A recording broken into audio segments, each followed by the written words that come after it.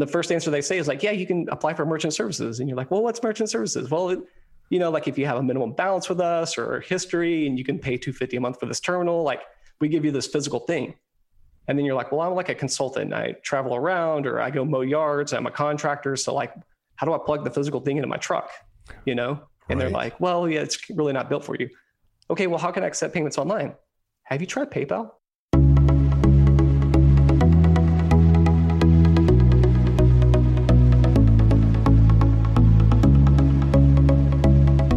You're listening to Banking on Digital Growth with James Robert Lay, a podcast that empowers financial brand marketing, sales, and leadership teams to maximize their digital growth potential by generating 10 times more loans and deposits. Today's episode is part of the Exponential Insight series, where James Robert interviews the industry's top marketing, sales, and fintech leaders, sharing practical wisdom to exponentially elevate you and your team. Let's get into the show. Greetings and hello. I am James Robert Lay, and welcome to the 94th episode of the Banking on Digital Growth podcast. Today's episode is part of the Exponential Insight series, and I'm excited to welcome Derek Sutton to the show. Derek is the VP of Marketing at Autobooks, where he is working to help financial brands understand how to best serve the SMB market. Welcome to the show, Derek. Hey, James Robert. Great to be here, man. It's been too long. It has been too long. And this is actually a great follow-up to episode number 93, where we had the conversation with Karen Moynahans over at Boss Insights about how financial brands can use digital to create value for small business. And that's also one of mine and then Ron Shevlin's top opportunities for financial brand growth in 2021. In episode 57, he noted this. I discussed this personally in episode number 55, framed around the top 12 digital marketing and sales trends for financial brands in 2021. But before we get there, what is something that you're excited about right now, either personally or professionally? What's good? Yeah. So, man, that's a good question. Personally and professionally. Okay. Yeah. So personally, loving the fact that things are opening up. Got a big time family vacation plan this summer. And so personal things first, like I can't wait to go, like we're going to Hawaii. So it's the wife and I's 20th anniversary. We always said that on the 20th, we're taking the whole family to Hawaii because that was like our jam before kids. Yes. So like we want our kids to experience that. So that's what I'm looking forward to on the personal side more than anything, as you can imagine. On the work side, man, like small business is hot. And yes, thankfully for, you as a small business owner, like thankfully it is, in banking, because for far too long, it's been cold, yes. And ice cold, and like businesses have been left out and underserved, and consumers got all the shine with neobanks and like the kind of got the gloss and the PFM and, all of that. And then commercial and treasury was always white gloved and handled through extensive branch networks and well taken care of there. And, business owners were kind of left fending for themselves, and they weren't quite fish nor fowl, not quite consumer, not quite treasury. And they kind of just found themselves kind of wanting inside of banking. And so I'm happy that they're getting their shine and we're helping out. And that's one of the reasons why I listed this as a top 12 opportunity for growth in 2021. And I think we'll see this trend over probably the next 2 to 3, 5 years, because it's like anything. We're starting this, we're going to get some groundswell behind it. Thinking about Hawaii, it's like a wave. The wave is just starting out, and we're going to be able to ride that wave. Happy anniversary, by the way, 20 years. My wife and I, 15 years this year. And we're not going to Hawaii, but we're actually going to Wimberley, Texas. We're going out to the hill country. Nice. And doing a little glamping. Great. There's a new place called Spoon Mountain. Highly recommend it to anyone listening. They brought in 3 safari tents from South Africa and set it up on their property. So beautiful place, beautiful experience. I can't wait to go in a couple of weeks. So all the best to you and your family as you're heading out to Hawaii this year. So I guess we need to start our travel tips podcast coming up here. Like, you and I can just like riff on this. It sounds like we definitely could, because my wife and I, my first time, believe it or not, out of the country, I was 24. It was our honeymoon. We got married and we went down to St. Lucia for our honeymoon and stayed at a little boutique resort called Ladera. And you got to remember, this was 2006. And I remember doing I wrote about this in the book. doing some exploring of where we're going to stay. Our dream was to go to Bora Bora. And so being newlyweds, we didn't make it there. We actually made it there in 2010 for our first baby moon. Nice. But 2006, newlyweds, company was getting started up. We went to Ladera in St. Lucia and had a fantastic experience, and then started traveling, 2 to 3 times a year. And then we had kids and started taking the kids. And then once we had our third kid, I'm like, you know what? We're going to hit the pause button on the travel. Yeah. Our last trip was... Yeah, go ahead. And you look forward to glamping, like that. That's the thing, right? You go from Bora Bora to glamping in Wimberley. That's just the role of a parent. It is. And life becomes much more, I think, simplified. And our last trip was Valentine's Day 2020. We picked the kids up from school and we went out to Disneyland, California. And I'm so grateful we did when we did, because the world shut down about 2 weeks later. But we made a tremendous amount of family memories together there. Dude, that's awesome. So one more interesting travel anecdote story tailoring off that, because like our last are like simpatico, we were scheduled to go to Disneyland the week of like the whole shutdown thing. So like we were basically on our way, and boom, like you said, at least you got it in ahead of time. And as you and I were talking before, we were both in Galveston, Texas, the same time, same day, probably within a couple of miles of each other. And so we need that. We need that travel podcast. But I'm going to come back to talking about embedded banking, thinking about embedded banking, the work that you guys are doing over at Autobooks. What is embedded banking? Let's start there for the dear listener with a definition, because I think we'll use that for some context in today's conversation.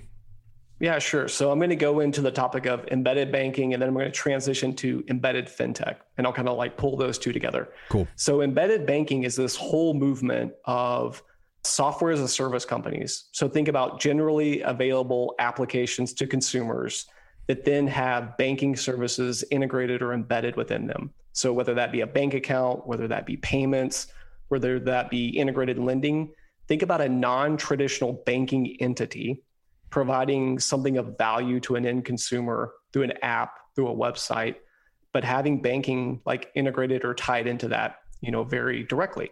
And so what happens is the reason for this movement, James Robert, is because if you look at the valuation of software companies and their ability to basically monetize a user base, it's capped out by their total addressable market times the monthly software revenue they're going to charge, and then what rate of penetration they get on that addressable market, right? That's software as a service business. Right. That's the revenue model, and that's where they're judged from a valuation perspective.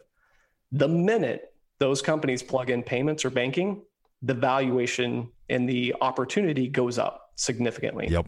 So you take every existing user, you can then monetize them 4 to 5 times more just on your existing user base by plugging in payments or plugging in banking. That's why, the Airbnbs of the world, the Ubers of the world, the beautiful Chick-fil-A app, all of these companies that have designed consumer experiences around what they have to offer are integrating banking, payments, lending capabilities, because it increases the overall value of the service offering, the revenue, the valuation of the company, so forth and so on. So that's embedded banking. Now, if embedded banking is true, right? And it is, it's a trend, it's not going away. If embedded banking is true, where you can go out and build a product flywheel and deliver a solution of value to an end consumer, and then you in that flywheel, you take from, I want to make it really convenient and easy for somebody to order food on the go. And then the next thing that's natural to that is, I might as well go ahead and capture the payment and then add loyalty, rewards, et cetera. That's a product flywheel in SaaS. So if that is true, then the inverse can be true as well. And that's what I call embedded fintech. And Ron Shevlin's been writing on that here recently as well. And so the inverse is that is saying, okay, I'm a bank or a credit union. I have a customer base. I have a TAM, a total addressable market of customers.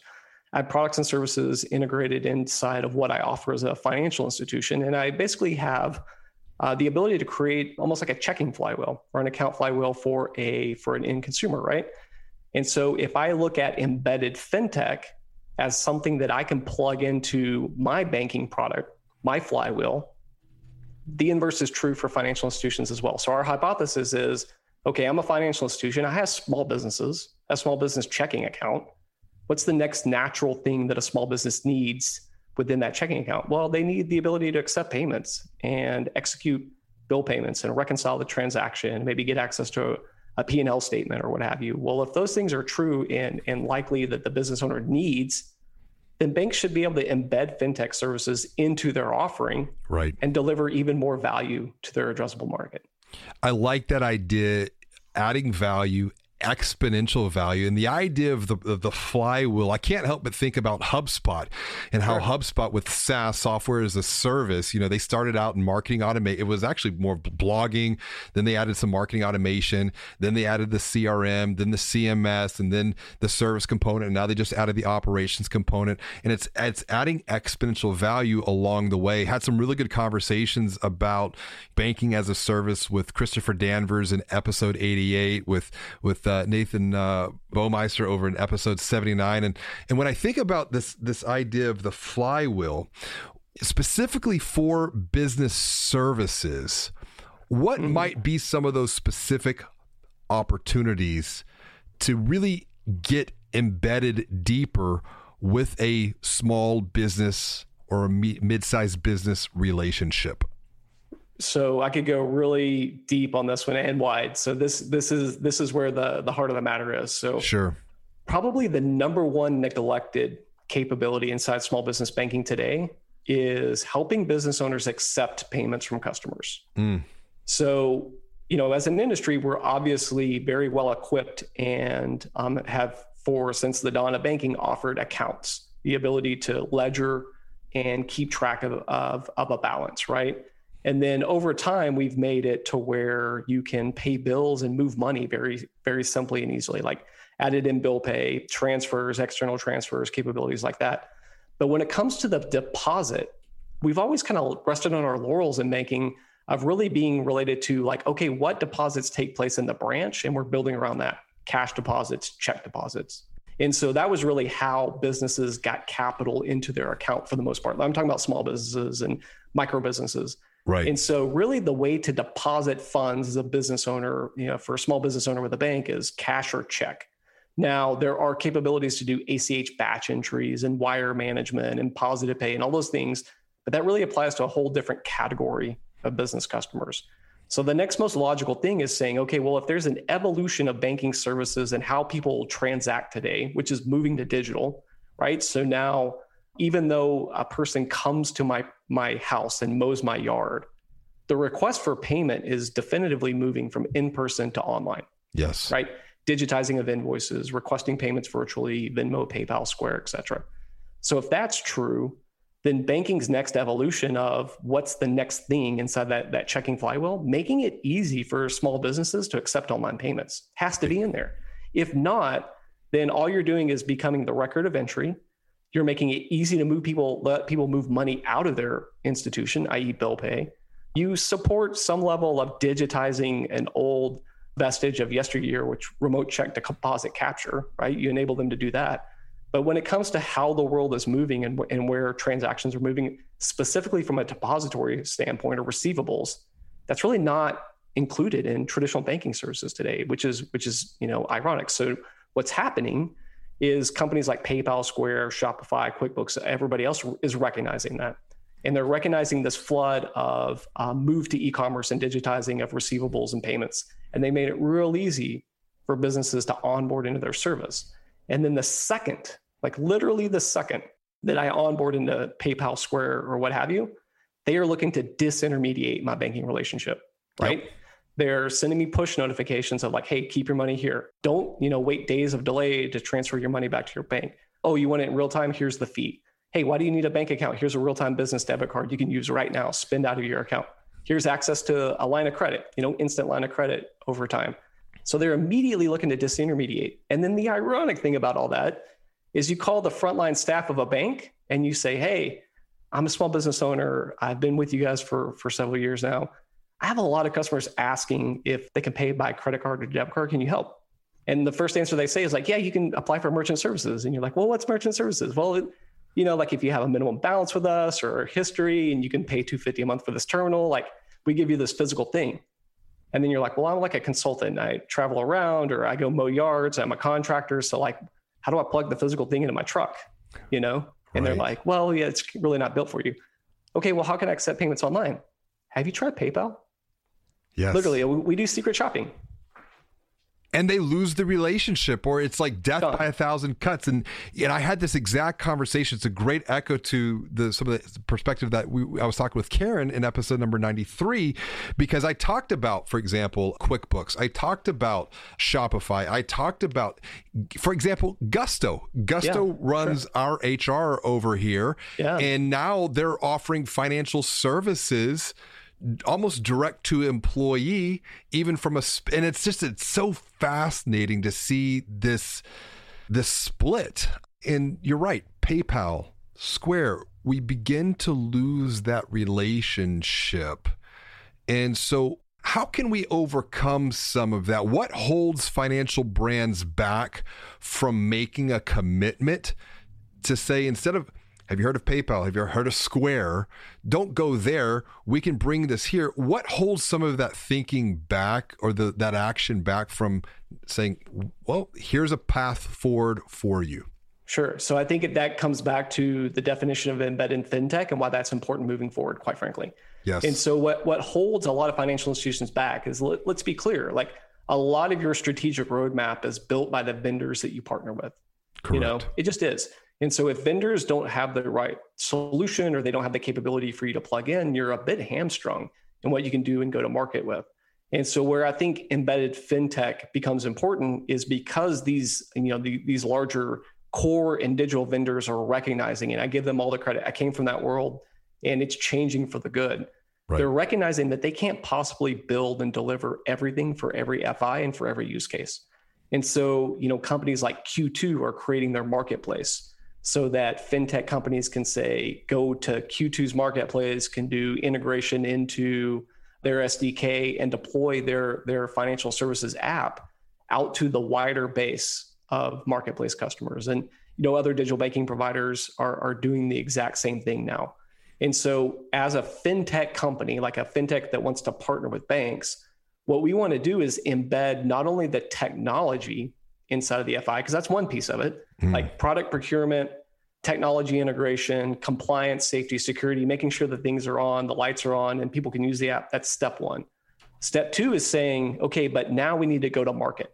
Yes. Now we need to educate people on this new capability and feature that we have. And you preach this, but for whatever reason, financial institutions just, they aren't aggressive. I'll just say they're just not aggressive enough with that.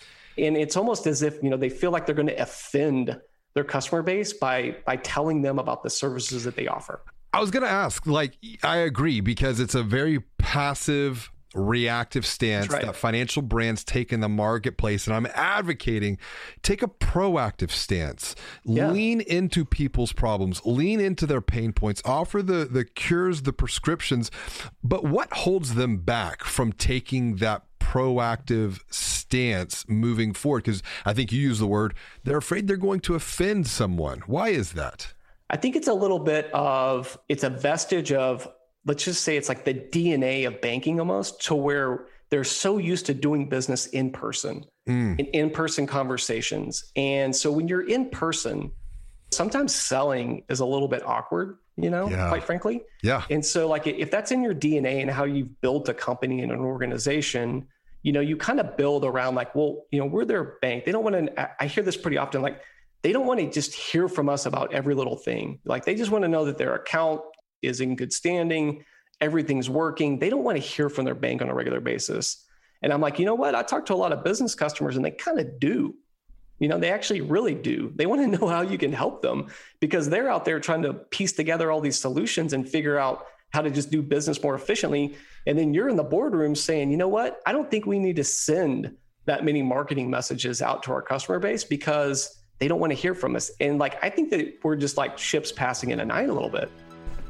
Technology has transformed our world, and digital has changed the way consumers shop for and buy financial services forever.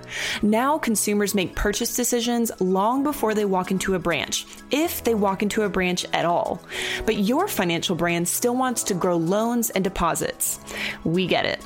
Digital growth can feel confusing, frustrating, and overwhelming for any financial brand marketing and sales leader. But it doesn't have to, because James Robert wrote the book, The that guides you every step of the way along your digital growth journey. Visit www.digitalgrowth.com to get a preview of his best-selling book, Banking on Digital Growth, or order a copy right now for you and your team from Amazon. Inside, you'll find a strategic marketing manifesto that was written to transform financial brands, and it is packed full of practical and proven insights you can start using today to confidently generate 10 times more loans and deposits. Now, back to the show. I agree. And to that point, episode number 83 with Marcus Sheraton, great book. They ask, you answer, and it really flips the perspective of, it's not about promoting or marketing from the old world sense of product pushing. It's what we teach, which is to help first, to sell second. And that ideology, that belief system has to be owned from the top down and from the bottom to the top. Otherwise, like you said, it's kind of ships passing in the night, and we dabble in this a little bit. When you look at this idea of digital communication, and the concern is overly communicating. You talked about doing secret shopping. We're doing digital secret shopping as well for financial brands. A lot, probably more right now on the consumer side, have started to move over into the SMB space slightly as I think more awareness is gained into the opportunities. But I'm going to give you some perspective for the dear listener when it comes to this. Recent study, bottom of the funnel, secret shopping, looking at the application on the consumer side. The same could be done on the SMB side, but on the consumer side, we looked at a credit union, we looked at a local competitor of this credit union, and then we looked at Chime. And we had real consumers go through the application process. On the credit union side and the local competitor side, normal 60 to 70% abandon it because of some friction and frustration. They're like, we're not going to move forward. Chime, 100% conversion rate on it. Sure. And then number two, we did a 30-day follow-up to the experience doing memory recall. Out of these three digital experiences, which communicated with you, what is top of mind right now? 100% definitively said Chime. We said, wow. How many pieces of digital communication did you receive, i.e. email, text, etc.? On average, 9 to 11 email communications in the first 30 days. Do you feel that was annoying or frustrating? No. Why? Because they were guiding us to the next step. Here's what to do. Have you considered this? And so it was more education, learning about the product, diving deeper. And so 9 to 11 pieces of email communication, no one found it annoying, and it created the top of memory recall. Why? Helping first, selling second. Okay, so let's go deep on this, because this is like once again, we're in this lane, man. Like we're here. So let's jam. When we do embedded fintech, like I said, it's the product and it's the go-to-market. And the go-to-market implementation is basically marketing as a service. So it's an email automation campaign. It's outbound calling and education. It's frontline staff training. And it's all to basically put out what you just said. And so our email automation system has a send of close to 11 emails in that same 30-day period, right? Yep. But they're written from the perspective of interviews from the businesses, understanding their pain and what they're trying to accomplish in their daily workflows, and writing these emails in a way that resonate with the business owner that don't communicate bankies. Okay, so I'm going to back up 1 second. There's supply side marketing and there's demand side marketing. Supply side is, hey, these are all the things we can offer you. This is the bullet pointing list of features. My kind of running joke is you go to a small business checking account and it's like, here's all the things we're going to charge you for, and here's how to avoid those charges. Like, right. Like, what a way to market. Like, here's all your fees. Oh, but you can avoid these fees if you do these things, all related to money, right? Yep. And so it's all basically you're saying, okay, here's like this kind of bait and switch kind of marketing that I'm putting in front of you. And oh, by the way, if you want to make sure you avoid these fees, whip out a spreadsheet and start doing the math, and like let's kind of like see where we're at.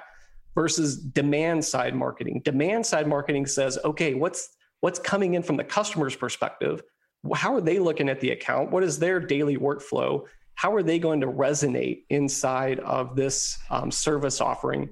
And how can you create it to say the customer has demand for your service? So like if you kind of look at Square doesn't do like a great job at it, but they do an okay job at it on demand side. So if you're a banker and you want to go like, kind of like, what am I looking at? Go look at your small business checking account feature list, and then go to Square and go to like banking services or financial services or whatever they call it. And they have things like move money. Yep. So like I need to move money, right? Okay. How do I need to move money? I get paid in person.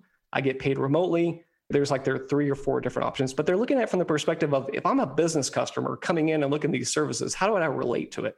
Right? That's the demand side marketing. So all of our demand marketing goes out and it says, okay, from the place of the business owner, like we literally have an email that the subject line is, I didn't know payments would be brain surgery, or I don't want payments to be brain surgery. Why? Because that's what customers told us, right? Yeah. Like understanding how to stitch together a system of requesting payment, getting paid, reconciling the transaction, keeping up my books feels like brain surgery. Over and over, it kept coming up. So you know what we write? An email that says that. Yes. And you know who loves it? Business owners. The end user. What? They love it. And so like what happens is they come back, and I love to show this to banks, and they're like, well, you guys send a lot of emails. And we're like, yeah, but you know what happens when we send emails? Concentrated shopping. It's what I call it. So concentrated shopping. So if they just log into digital banking, if you just wait for the world to come around to you, right? Like I'm either going to walk into the branch and you may or may not tell me about this, or I'm going to log into digital banking. You may or may not serve me an ad on this.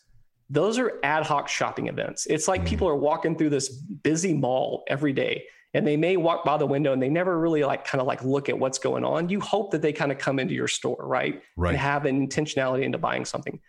What email marketing does, and even a little bit of outbound calling, is it creates a concentrated shopping event. It basically says, hey, here's what I have to offer into an email inbox. And the subject line is them basically looking into the window. And then if they decide to open up the email, that's them deciding to go in and shop. Right. But what happens is you force everybody to make that decision about, I'm either going to go in and shop or I'm not. Yeah. And if they shop like I do, sometimes it takes them multiple times to go into the store to make the decision. And so what we see in our email system is businesses will come back to the email 30 times, 20 times, 15 times. And then we write these longer form conversion copywritten emails, because they tell that story. They take them through that journey. And we have like 75% read rates on our emails, which is unheard of. No, right? Exactly. Because they're coming back and they're like, dude, you're reading my mail here because like I have this pain. I need to read this and come back to it.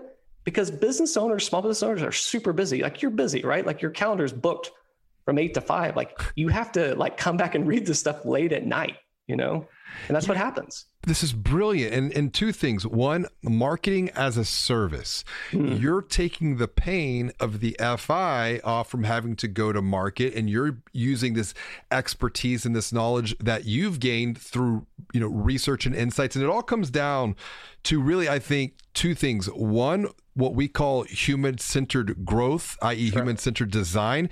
And then number 2, the consumer persona, the empathy map, those questions, concerns, those hopes and dreams, and playing off of those. And you're right, this idea of brain surgery, using the words that you hear over and over and over again, and like addressing that. And it's funny because when I make these recommendations to financial brands of like leaning into people's pain points, for example, getting a business loan doesn't have to feel painful. Totally. They're like, why do we want to, that's negative. It's a negative connotation. I said, no, because you're like literally through that word, you're empathizing with that person's pain. And you're like, totally. Like, no, it doesn't. And so I think that this is where the training and the education, there's a tremendous opportunity. And it's not a massive mindset shift. It's just almost like, just looking at the world slightly different, stepping into the business owner's shoes, because you never understand someone until you walk a mile in their shoes. Right. And then you're keeping that attention. They're coming back, 25, 30 times looking at that email. And now you're hitting into a blue ocean opportunity for financial brands, both on the consumer as well as on the business commercial side. And that's the consideration stage of the buying journey, because there's a lot of information that goes in. There's a lot of decisions. We're actually starting to explore what is called Kolbe, Kolbe, Kathy Kolbe, and how her research can help inform marketing and sales behavior. Because what Kolbe looks at is 4 areas of the brain. It's actually the cognitive part of the brain, because you have IQ, which her father Wonderlic studied with the Wonderlic exam. So there's that. So that's intelligence. Then you have the emotional side of the brain, where you get like DISC and Myers-Briggs. And then you've got Kathy Kolbe, who's been studying the cognitive part of the brain, which is what I would typically say is the OS, the operating system of the brain. And there's one of 4 areas there, and one of them is called Fact Finder. How much information does someone need before they feel confident enough to make a decision to move forward with? And then when you think about entrepreneurs and business owners, they tend to trend high in another area called Quick Start. And so this is something too that I think could help maybe make some informed decisions at an internal level, because now you know more of the operating system of the business owner and how they're consuming information, how they're making decisions, and then use that to support them, to guide them forward on these journeys. Fascinating stuff, man. I'm excited for you guys. Yeah, that's right. It's man, that's some cool stuff. So the operating system of the brain, totally, like that resonates with us big time. So I think the thing is, what I always try to communicate to financial institutions is, yeah, this may feel weird, may feel awkward from what you've traditionally done, but if they came into your branch and you had a conversation, our emails actually communicate in a way that you would as a person. You know, it's not just like a stock image with 3 or 4 features, and then like my kind of joke is like, and 75% disclosure. Right. You know, like that's the average email marketing message. It's like most of the content here is like legal, you know, which is okay. Like we're banks, like we need to do that. And I'm not saying like to do this in an uncompliant or unsafe way. It's just saying like meet the user, the customer where they're at, and like help them make progress against your financial institution. And it's okay to be communicative with them. You know, like we show the results, you know, like the people opting out and unsubscribing super, super low. And we hear from customer after customer, you know, like I never heard from my bank until they had Autobooks. And then you guys reached out, and man, like you hit me at just the right time. And that's the point. Like that's the point of like good engagement and marketing, is you want to hit the person at the time that they need it, you know, and that's the reason to be persistent, quite frankly. And that's where the proactive nature of all of this comes, because I kind of laugh. Someone on LinkedIn today, I had messaged them just to check in to see what was going on. And they replied back. They were like, do you have a microphone in my office? Because we were just talking about what I had reached out to them for. Wow. And I kind of chuckled, and I sent them a Loom video. I said, no microphone. But a lot of it is just you're being aware of like the digital buying signals. Right. And tracking that, and then utilizing that to make those informed offers. I want to ask, thinking about everything that we've talked around about, you know, embedded banking, embedded fintech, the SMB marketplace, what is a common belief that other leaders in this industry have at financial brands that you might just passionately disagree with? What might be holding them back here? Yeah. So I would say we've talked about a little bit, the marketing side, but like positioning of their products, I think is one of the biggest misses. And we've actually gone through recently, so I'll kind of give you a little heads up, but like we've been going through a learning exercise with a lady named April Dunford, who wrote a book called Obviously Awesome. And so she's basically a positioning expert. And so April's working with us to help us better understand how financial institutions should position their products, specifically small business checking. And so if I look at the landscape, and it's something I've been looking at for the past year, if you look at account listings and features and like how financial institutions describe their products, it's largely undifferentiated. Yep. They're effectively all the same. And so I think what's happened in this whole movement to digital is we're very supply side oriented, meaning that here's all the things that we can offer. Let's figure out a way to get all those things up on a website and list it out for people, and hope that they basically find something that you know they need.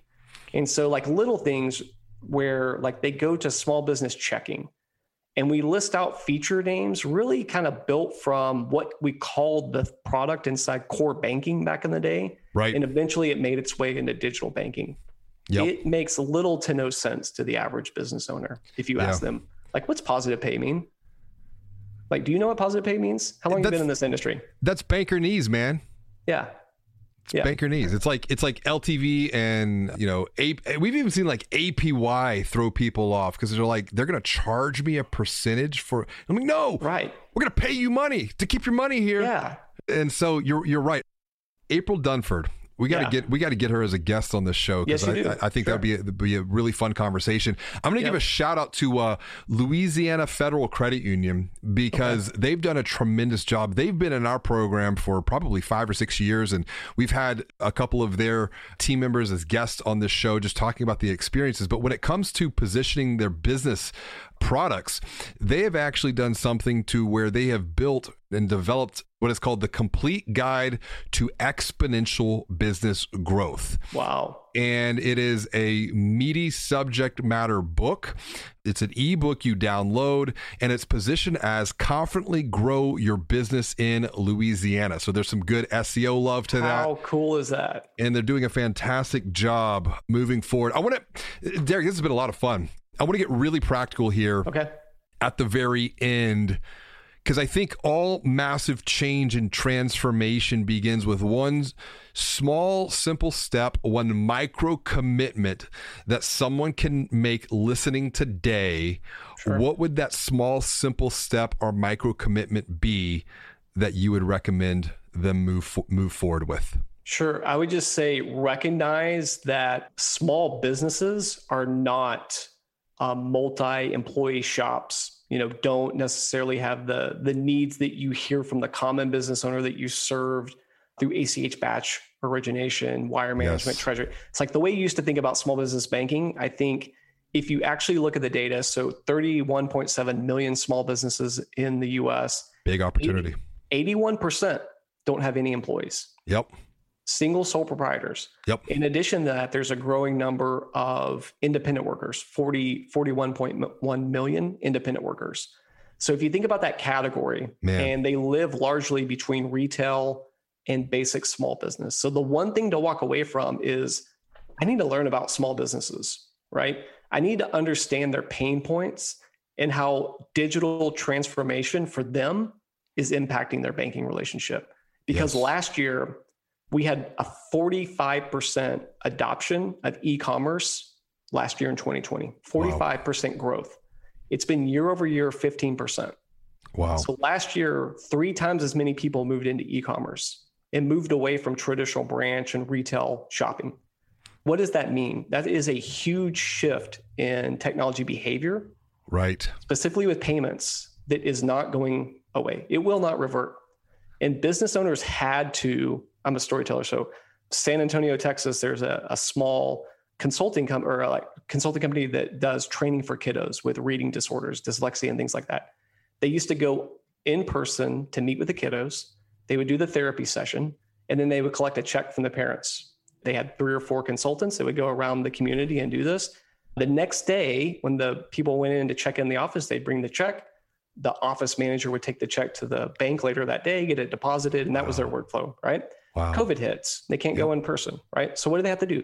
Like you said, they're entrepreneurs. They have this operating system, like, we'll have to figure it out. So they started setting up Zoom sessions with these parents and the kiddos, and they did their therapy sessions there. But then what was broken? Payments. The way they got paid.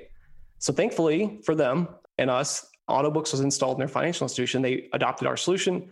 They now send digital invoices to the parents to get paid, okay? But it gets better. So now their business model has changed because they said, you know what we found? We can do more sessions per day doing it this way. We still have the same relationship. So once a month, we go on person and meet with the kiddos and do a once a month thing. But the other 3 sessions are all digital. We've now signed up all these parents for auto pay. Wow. We don't have to worry about the trip to the branch, right? So it's this year reinvented how they may not have ever changed that. They may not have recognized that was that broken, quite frankly. No. But last year changed for people the way they accept payments, and they're not going backwards. They're going to find ways like, oh, this is more efficient. So the one thing, financial institutions better understand business customers, what they're going through. Secondly, they need to get paid. I haven't met a business out there that doesn't need to get paid. You can either be at the forefront of that or you cannot.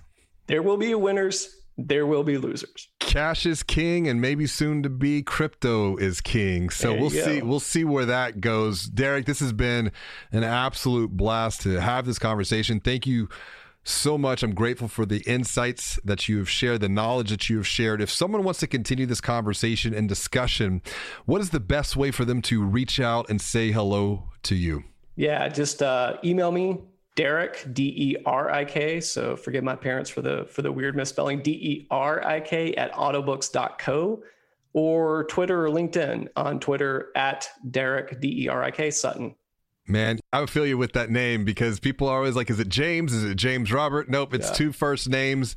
And when I was in trouble at home, it was James Robert Williams. So I feel you, man. Hey, Derek, thank you so much for joining me on another episode of Banking on Digital Growth. This has been fun.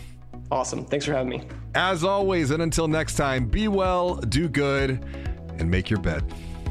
Thank you for listening to another episode of Banking on Digital Growth with James Robert Lay.